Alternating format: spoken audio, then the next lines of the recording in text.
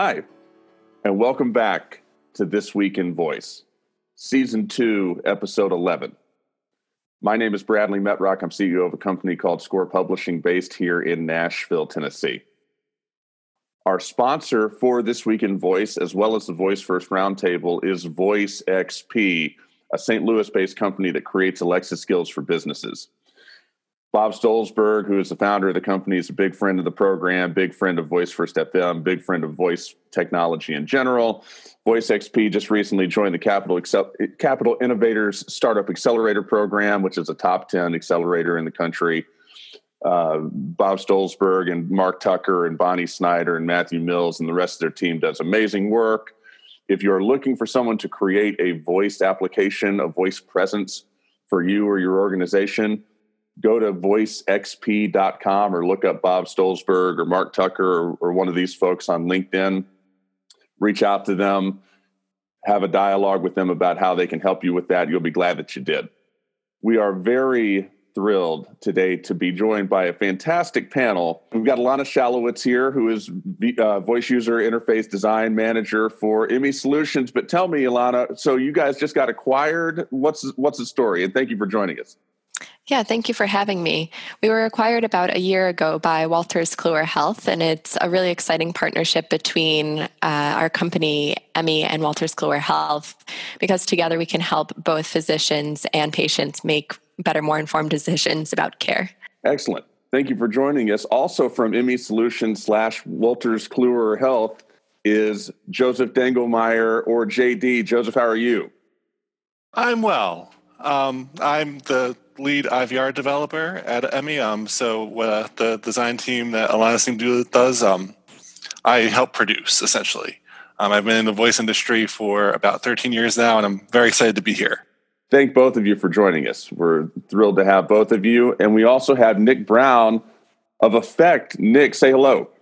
Hey, Bradley, and all the listeners out there. Thank you so much for having me on the show. If you haven't heard about Effect, we are a platform that allows anybody to get their voice onto the Amazon Alexa device. We do that by empowering our users to quickly and easily start Amazon Alexa flash briefings. It's completely free to start and publish briefings. The only thing we charge for is our premium mode, which allows for users to schedule briefings, and it costs just $45 a month. And everybody can learn more by visiting EFFCT.co. And I'm really excited to be here and talk more about these awesome stories in voice. Thanks to all of you. And we've got links to Effect as well as Wolters Kluwer on thisweekinvoice.com. Check out both of them. Thanks to all of y'all for being here. With that, we'll get to the news. And this week, we've got a pretty interesting story. It's our VoiceBot.ai story of the week. VoiceBot.ai is a great news and commentary site for voice technology, AI, all things in that stratosphere. Check them out. Apple snags new leader from Google. So if you listen to this show, you get to hear my Apple vitriol from time to time. They suck. They've done a bad job. They've let a early lead get squandered in the most wasteful sort of way. But all's not lost. They hired this guy from Google. Before I even say anything else, I want to ask the panel what their thoughts are on this. And Ilana, I'm going to start with you. Is this the sign that Apple's going to turn this thing around and be able to take some meaningful market share away from Alexa and Google Assistant? Or is this just sort of window dressing? Give me your thoughts. It could be. It could very well be. It seems like a strong strategic move given that Apple has fallen a little bit behind. But the question moving forward is how will it be received by the organization as it exists already? So what are the individuals within the organization who are going to be responsible for moving the ship forward together? How are they going to receive this new leadership? It is an enormous opportunity, though, I think, to refocus the company and have him collaborate with marketing and sales and some of the other strategic product management to say, okay, what is the new vision for Apple in this world of AI? Again, it's all potential. I think Apple has always been kind of building on other people's products to make something that's really just wow and have the killer app. And I think that's really what the HomePod and their voice offerings right now have been missing. And in general in the industry could really use something that's like neat and cool. And with his background in the AI and machine learning with Apple they have the design team there. If they can put that together to really kind of wow everyone, I think everyone would really appreciate that. And then fewer podcasts about them sucking. Hey, well, I'll live with that. I would love nothing more. Nick, your thoughts? I think the addition of John Giandrea at Apple shows a restructuring of their organization. Before, they were extremely decentralized and unstructured in terms of AI. I think they noticed how much progress Amazon and Google were making by centering their businesses around artificial intelligence. And so they went out and got an industry leader to help them create some structure and some centralization, because AI and the way it empowers voice are here to stay. That's for sure. There's some interesting tidbits in this article from VoiceBot. Brett Kinsella, who wrote this, did a nice job really lasering in on a couple of important things. One of the things that I thought was interesting is that this gentleman is going to be one of 16 people that reports directly to Tim Cook. And the article, that Brett has written here portrays that as a positive, and perhaps it could be a positive. The guy's not reporting to Joe Smith, middle manager, way down the food chain in the spaceship. However, you could also view it as, okay, if this is 1 out of 16 people reporting to Tim Cook, then AI and machine learning and fixing Siri is 1/16 of what Apple's trying to do, when you could argue that it should be much higher than that in terms of corporate focus and whatnot. So let me phrase the follow-up question this way. In 1 year's time, and Alana, I'm going to start with you with this as well. In 1 year's time, Siri and HomePod and Apple's voice ecosystem will have significantly more, about the same, or less market share than what it's got right now. I'm going to ask all three of you this. Alana, I'll start with you. I have to think about that one for a second, because this could really go either way. As I said, it's all about how the individuals within the organization are going to receive this change, and whether it's just going to be strategic vision from the top or whether they can communicate it down. The other factor is as they're ramping up or getting used to this new organization, some other shops are already up and running. So that gives them the opportunity to really outpace Apple. So the question is going to be, can they get their strategic vision together, one, and two, are they going to give it quickly enough to get it up and running quickly enough to meet their competitors in this space? I think it's a very good long-term strategic move, but at the pace that their competitors are going, I think it's going to take a lot for them to catch up. So I'm going to say their market share is going to decrease, at least for the short term, but I have hopes that they can catch up in the long term.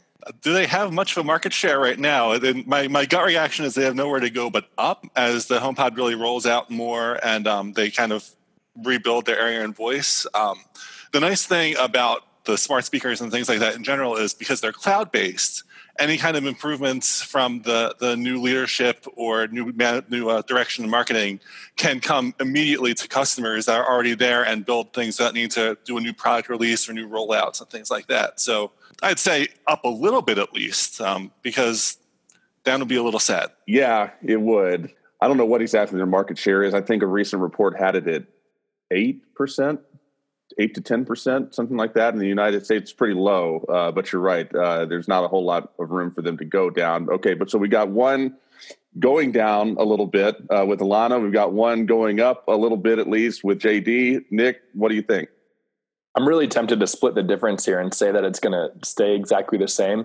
I really like Alana's arguments about the long-term growth. I see that long-term Apple is going to start cutting into the market share of the smart speaker market.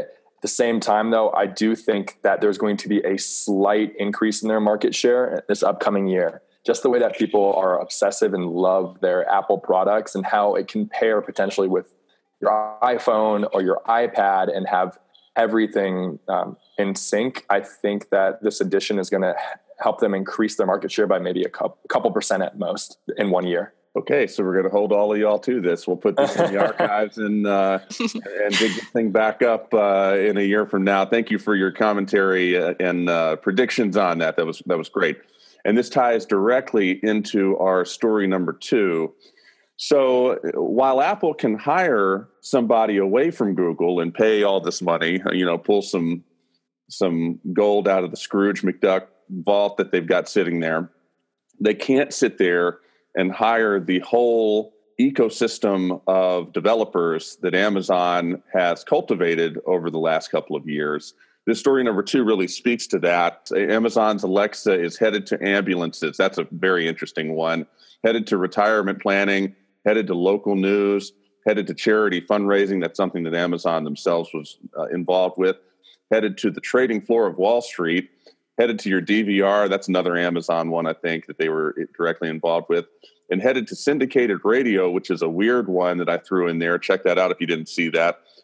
And that's all this week. And I left some out. I couldn't possibly include all the ones. I just chose the ones I thought were most interesting. So it's easy to take for granted what is going on with the Amazon Alexa ecosystem. It's easy to take it for granted. We're way past the inflection point of acceptance at this point. Now we're well on our way to critical mass. And Nick, I want to start with you. Which one of these things stuck out to you? From what you do with Effect, what is your take on how Amazon is cultivating the ecosystem? And in context with the last story, share your thoughts on if anybody can catch up to Amazon from a mainstream voice assistant standpoint at this point. Jeff Bezos and the Amazon team are making an extremely aggressive play to completely dominate the voice market. I believe I saw a tweet in a news story last week that they're hiring as many developers for Alexa alone as Google is hiring for entire staff members. So they are making a really strong bid to be the dominant force in the smart speaker world. The innovations that you discussed earlier of the Alexa platform just go to show it's not about the hardware, but instead who is building on the hardware. In the same way that some people would have argued that MySpace might have had better technology than Facebook, but people actually adopted Facebook profiles and started publishing content on Facebook. Same thing is going for Amazon in terms of how many people are developing on Alexa. And just for the record, I think that Facebook is better than MySpace from a UI UX standpoint. So the most compelling innovation that I see is in local news. I think that is what we aim to do at Effect. And my mom was in the newspaper industry for 30 years, and she's still a writer. And in a lot of ways, the newspaper industry completely missed the boat on digital and social media. And as a result, you see events like 2 weeks ago when the Denver Post laid off 30 of their 100 newsroom members. They just can't afford to compete in this digital world. So I think it's really important for local news sources who really are the gatekeepers of journalism and provide objectivity in our cities and in our towns. It's really important for these organizations to do like News 8 in Connecticut did and go ahead and get on Alexa and start connecting with their local audience there.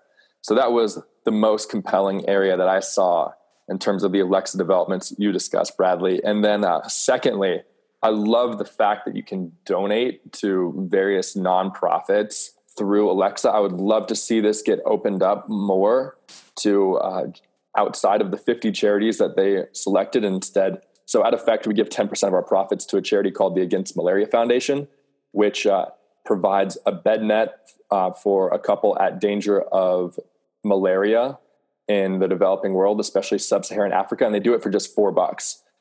So for $4, you can cover a couple or a child for 4 years or for 2 years, which is pretty outstanding. I would love to see Alexa make that more open source and available to any charity that wants to use it. A quick disagreement on the local news part, because I was thinking in my head about the monetization. When I was looking around the skills to try to find the one from the article, there was another News 8 skill that was written last year that essentially looks abandoned if you see the comments on it, how it never has new updates. So that's my concern with this kind of thing. Without the monetization, there's already so much struggling in the local news industry to have another venue that you can't even put an advertisement on right now. It leads to things that could become bad advertising for them, essentially, with a skill out there where you can't, where it's saying we don't have anything because they don't have the resources or time to update it because there are other channels that are more profitable or just more useful to them. That being said, I do agree about the charity thing. Being able to donate with that low effort is critical. Every time we remove a gap, you remove a delay, that you don't have to go get your computer or even pick up your phone to text to a random stranger to donate to the Red Cross. You just say, hey, donate. That's going to remove barriers, increase donations, and really be a benefit to everyone. So that's a great use for this technology, and I'm really glad that that's there. Joseph, that is a great point about local news. We have approached hundreds of news organizations across the country and are seeing very limited adoption of Alexa across the board. And so that's true. A lot of news organizations are stretched really thin and don't have the time or resources to devote to an Alexa skill or a voice skill or flash briefing. This is, however, the exact same thing they said about social media. We don't have the time to do it. We're too busy putting out articles in print. This is our focus. This is our moneymaker. So just turning a blind eye to voice, I think, is a mistake for them. But you're 100% right. They don't have the capacity right now. I think it's going to be important for these organizations to create that capacity, though, if that means taking it a little bit away from what they do on social media or what they're doing in print and finding that extra 30 minutes and that extra strategy meeting once a month to come up with the content for the flash briefing. It's always important to be innovating for the future. And just to throw something else in there too, back last year on This Week in Voice, as we talked through monetization and there was the cries for monetization seemingly on a weekly basis, Amazon need to give us more monetization options for these Alexa skills. One of the things that people pointed to routinely was the abandonware. And I remember VoiceBot did an article on this. It was something like 50 to 60% of Alexa skills at one point in time last year they might have had no reviews, like none, or maybe one. And there was a lot of indication that there was just some garbage out there, people just dabbling with it and then not following up. And it's my perception. I don't have any data on this. I'm sure it exists, but that amount of abandonware and stuff like that is decreasing as Amazon is rolling these monetization schemes out. But you're right, JD. If one new skill in isolation, you can draw different conclusions. But if there's a lot of different content creators, such as a News 8, a local news organization, that are putting at least the initial resources in to create an Alexa skill, and then you're seeing them abandon them, a lot of these different groups abandon them, and this is a trend, then, Amazon has got a problem. And it's my perception that they're putting enough tools out there and enough information to where people can get guided to a monetization scheme that works for them. But this is an argument that maybe it's not quite there yet. I think everyone's right that as people get into skills or actions using these digital assistants, it becomes something that they have to maintain. And so that has to be also part of their thinking, is what sort of resources we're going to use to make sure that these things stay up to date. Otherwise, people are going to defect to other news channels. Overall, looking at the volume of Echo engagement, I'm really amazed. And it really seems like, as you were saying, that we're passing that inflection point. We're moving from where the technology was once a novelty to when people are using it as a tool in earnest. Amazon has done a really fantastic job getting it out into the market. And whether or not they were the first ones to create the technology, for all intents and purposes right now, they do have the first mover advantage.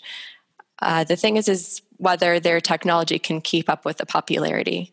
Because as people get more into developing their skills and they try to use it for different things, they might hit a wall if the technology doesn't keep up. And at that point, they're going to start looking for alternatives. And also another thing that I'm watching is how people are using it. So it's just amazing the diversity of industries that are using the Echo as evidenced in the type of articles that you pulled. I'm looking at the ambulance one naturally because I work in health, but I'm also looking at the finance one and seeing if people are using this technology to its greatest advantage.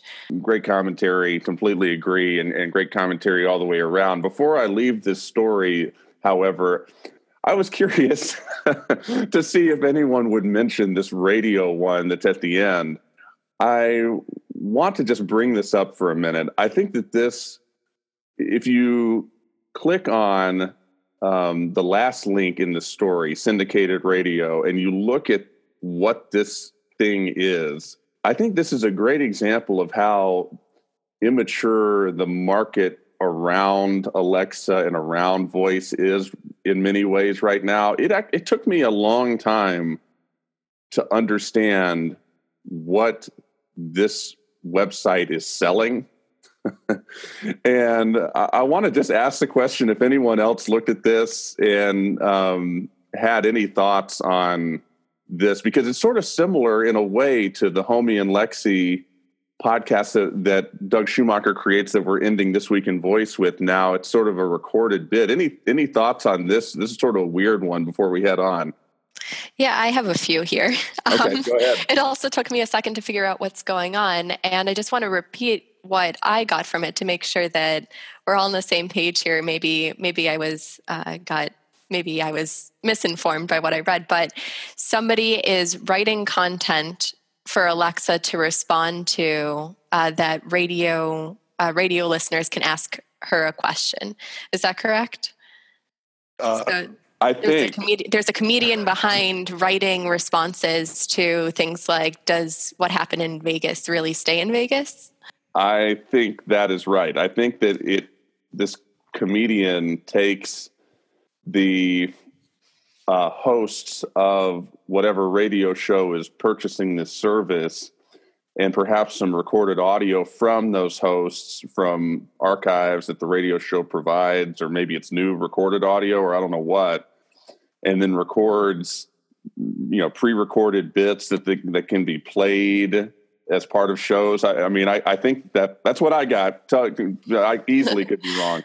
All right. So what I saw here is actually an unintentional philosophical debate about who is Alexa. And Amazon's put a lot of effort into thinking about what is her personality. And if you ask her certain questions, she'll respond a certain way. But here, the comedian is able to take her voice on and Alexa becomes not just the animator of other people's skill content where you know that you're within the realm of somebody else's skill, but he's actually becoming the author of the content. And so it bleeds into the personality that Amazon has built for Alexa. So I see that it is a really interesting philosophical thing that's come up. And also, I love that people are having fun with this technology in this way. And it's interesting to see that people are turning to Alexa, even in this comical way, as an expert on all things in herself. You raise a really interesting point, which I hadn't thought about at all, which is the impersonation aspect of this. I mean, think about it. Here's this guy whose entire business model is impersonating Alexa and using Alexa's voice to not say what Amazon has spent probably millions of dollars to construct these conversations, but no, just whatever this guy randomly comes up with. And for comedic effect. And I mean, I think you could easily make the argument that people listening to any radio shows, subscribing to this service, are they going to know the difference?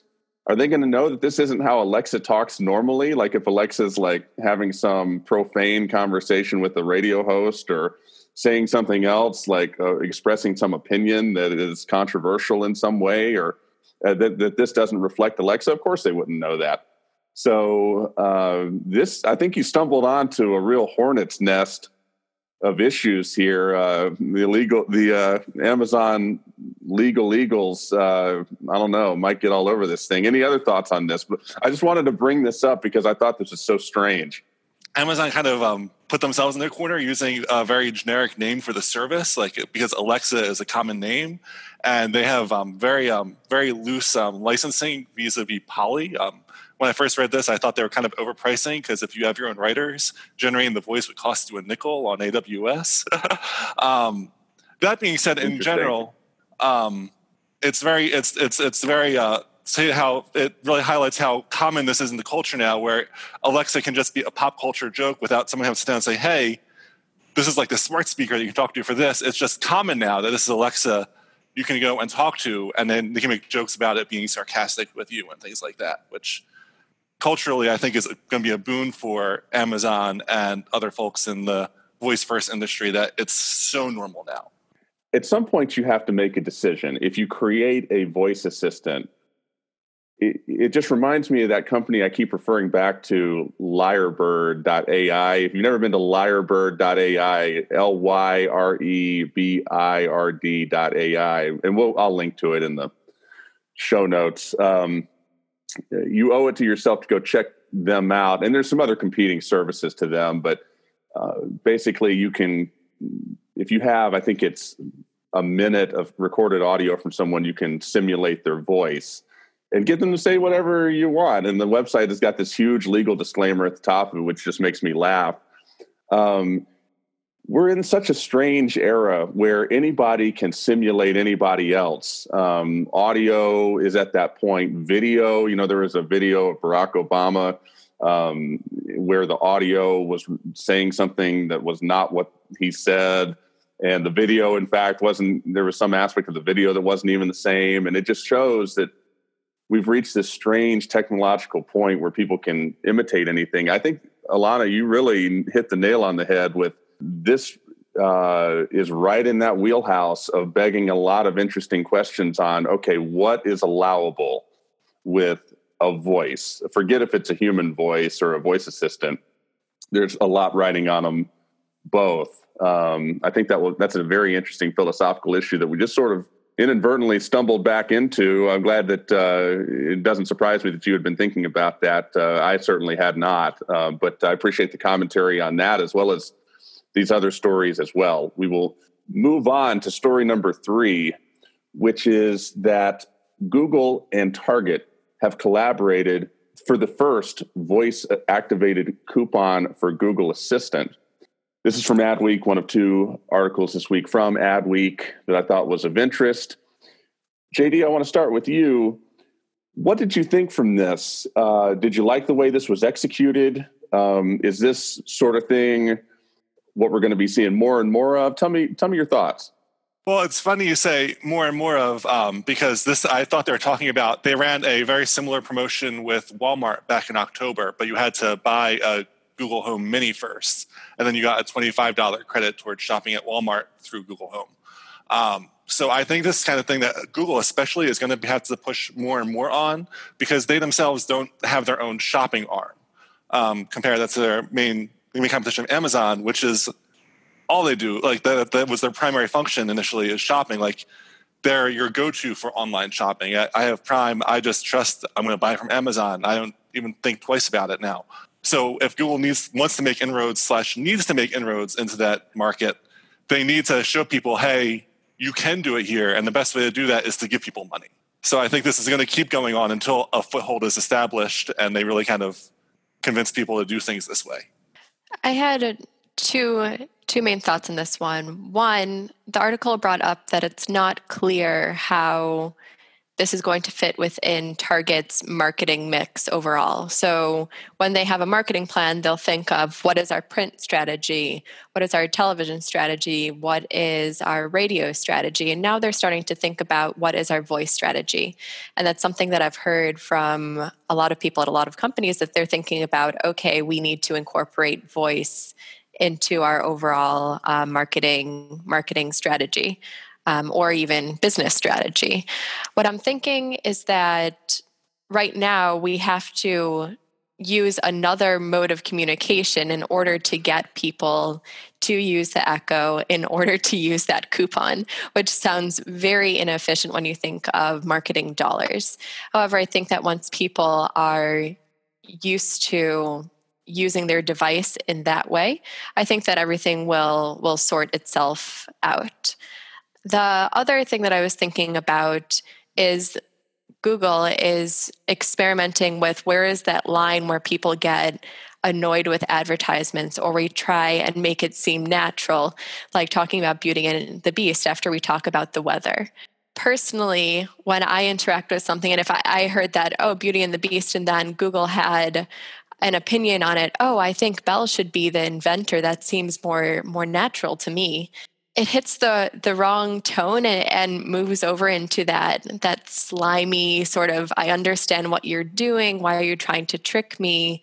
And why are you trying to play on our relationship to say, oh, Google Home just brought this up out of the blue because they were thinking about it, rather than, oh, no, they have a partnership with Disney, which they said that they don't have. So personally, I don't like that. But academically, it's interesting to see how they're experimenting with that line.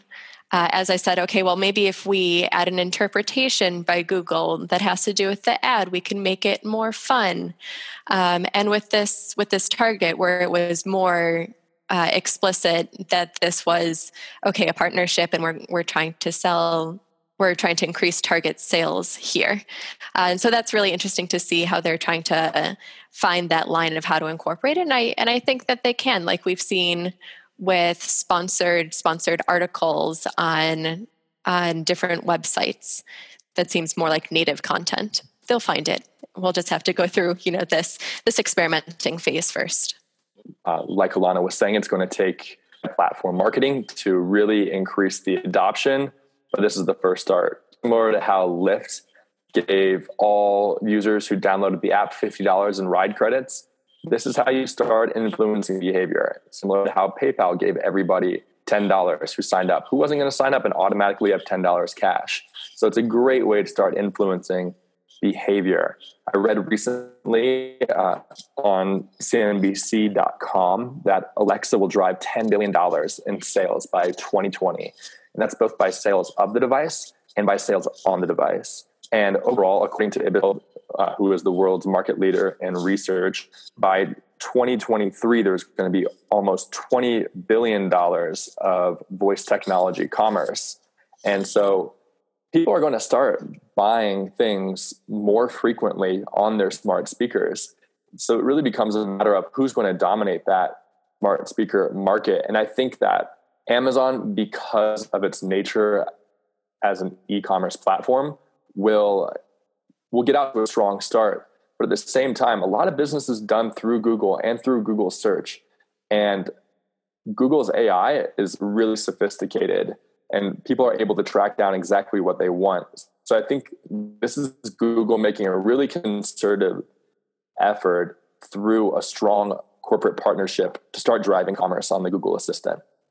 Seeing Google and Target working together, that's got to be one of the better partnerships for using data to figure out what to offer the customer. I think back to that story from Target where, and this might have been a year or two ago, I forget, maybe longer, where Target, some analyst at Target or something, some initiative of Target had figured out that if you buy these certain items in a Target, then within like a 95% confidence interval, you're pregnant. And they sent out mailers on the basis of this information. And the story that made it into the news was this dad went to the mailbox and he was getting this mail addressed to his daughter, who was 16, 17, something, saying, "Hey, congratulations on your pregnancy. You know, here's some coupons for this, that, and the other."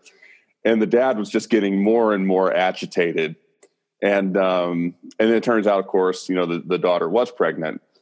And so you've got stories like that with Target and data management, you know, that is sort of a sign of the times. And then you marry that up with Google, who everybody's wondering what on earth they're doing with data. You know, it'll be interesting to see. This could be incredibly powerful, or this could be the start of some horrible stuff. Yeah, this will be one to watch, and we'll keep an eye on it. The other story from Adweek: parents and families are the biggest supporters of voice. This is a very interesting one. And Nick, I want to start with you. What did you think when you read this? Did you agree with what this article is sort of setting forth, especially with some of the stuff that you got your hands in with Effect? What'd you think? As a former teacher, I'm really encouraged to see that parents and children are the biggest early adopters of voice technology. And I think in part this goes back to Amazon's kids competition to reward the top kids skill. And at the same time, I think it also goes back to kids being early adopters of technology. I mean, look who really jumped on Facebook first, and who jumped on Snapchat first and Instagram first. So kids love technology because they have very few inhibitions. They are not familiar with how things usually operate, so they're willing to try new technology because it seems normal to them. That's a normal sign, and it's also an encouraging sign, because I think there's a lot of educational opportunities within the Alexa. Imagine students working on their multiplication skills through Alexa. And one of the top skills that a friend, my co-founder, and I noted when we were doing our market research and thinking about building an Alexa skill was a multiplication skill. And we noticed it had a leaderboard, and the leaderboard found that the top user for the day had been working on their multiplication skills for 2 hours using Alexa. So that's really awesome, just to see students building on their knowledge base by using a smart speaker. And I think it's a really positive advancement.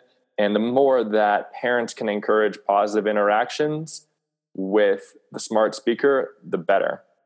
When I read this article, I was thinking about a lot of parents have talked about what are the implications of interactions with assistants on manners.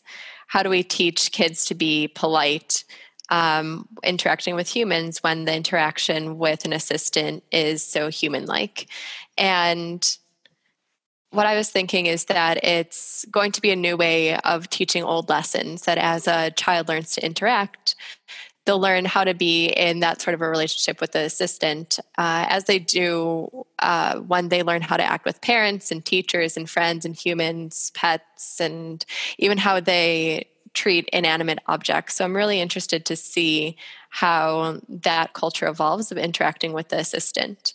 It seems like a very natural progression too, because parents are, one of their primary roles is imparting knowledge onto their kids. And as the parental generation relies more and more on technology to pull up information, there are some studies about how our types of memory is even shifting. They're still in that role to impart knowledge, and that's still part of the family bonding process. And it's nice that, as the article says, that the assistant is becoming the new family glue. On the other side of it, there will need to be some policies put in place when it comes to children's interaction with the speaker, like they've done for marketing. And we've seen a little bit of it already. Last year, the FTC and Amazon settled that Amazon had to pay $70 million in reimbursements to parents of children who had used their parents' credit card to order non-physical products in an app. So that's also something to look for, is how policy changes, knowing that children and families are a big focus of this new technology.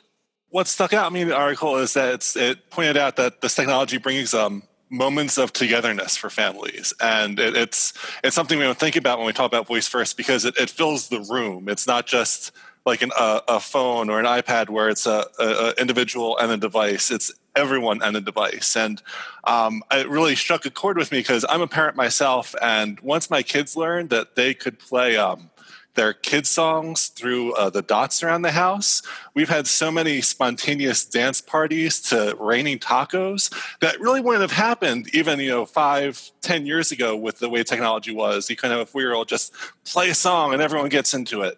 And it's really nice. That I thought was a nice angle from this article, and it really kind of made me happy. No, I'm right there with you. And I think it stood out to me in the article, the subheading, Voice's Biggest Potential, Family Routine.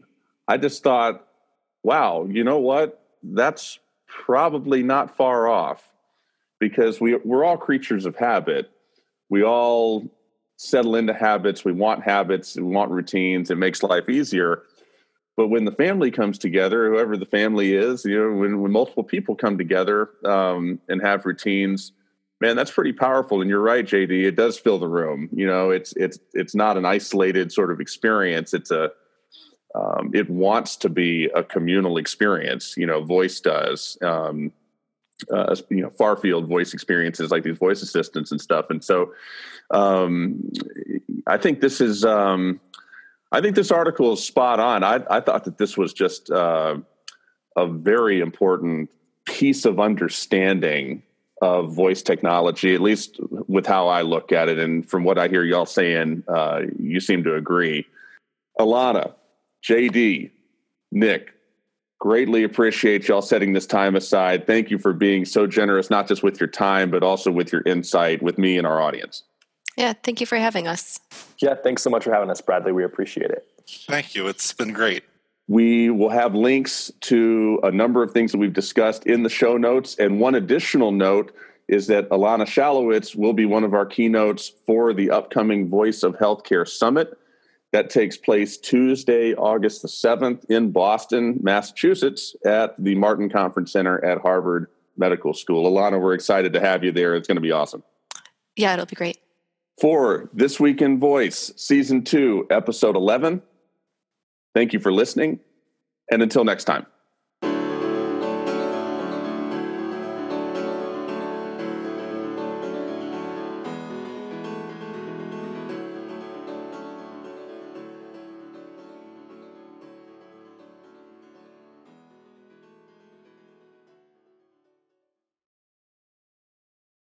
Episode number 10.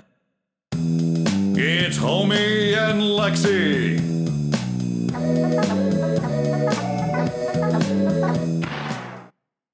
We need to talk, Lexi. And I'm going to be blunt. Okay. I'm tired of you getting so much attention. What? Everybody is talking about you. You have an Alexa podcast, the Alexa in Canada podcast, the Alexa Conference, the Alexa Award, and the Alexa Prize. It's just not fair. Speaking of fair, you forgot the Alexa World Fair. Damn it, Lexi. You're a voice bot. How did you get your own World Fair? Well, since we're being blunt, homie, let me just say the name they gave you sucks. There's just nothing sexy about an event named the Homie World Fair. You might as well call it the Snooze World Fair. Exactly. And I'm not going to just sit here on my rubber base and do nothing about this. So I'm working on a little attention getter for myself. Oh, what's that? I'm doing stand-up comedy. Stand-up. I'm not sure whether to ask why or how. Well, to be more specific, I'm doing impressions. Impressions? Of whom or what? Impressions of automated voice systems. I want to hear one. Of course.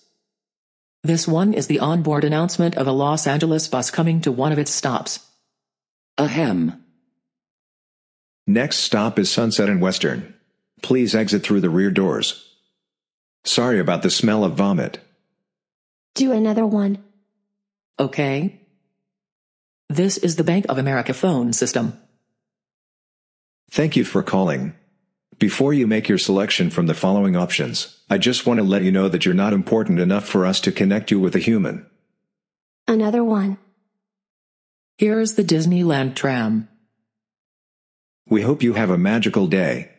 Please keep your limbs inside the tram, so our legal department doesn't have to countersue. You have great material, homie. But frankly, I'm worried you're going to make me laugh. Remember that time I just giggled? And they sent out an emergency worldwide software update. Yes, it does seem that voice bots and laughter are a dangerous mix. Imagine a voice bot doing stand-up. They'll take a soldering gun to you. Now that I've had a couple more seconds to think this whole plan over, I'm putting my comedy career on ice.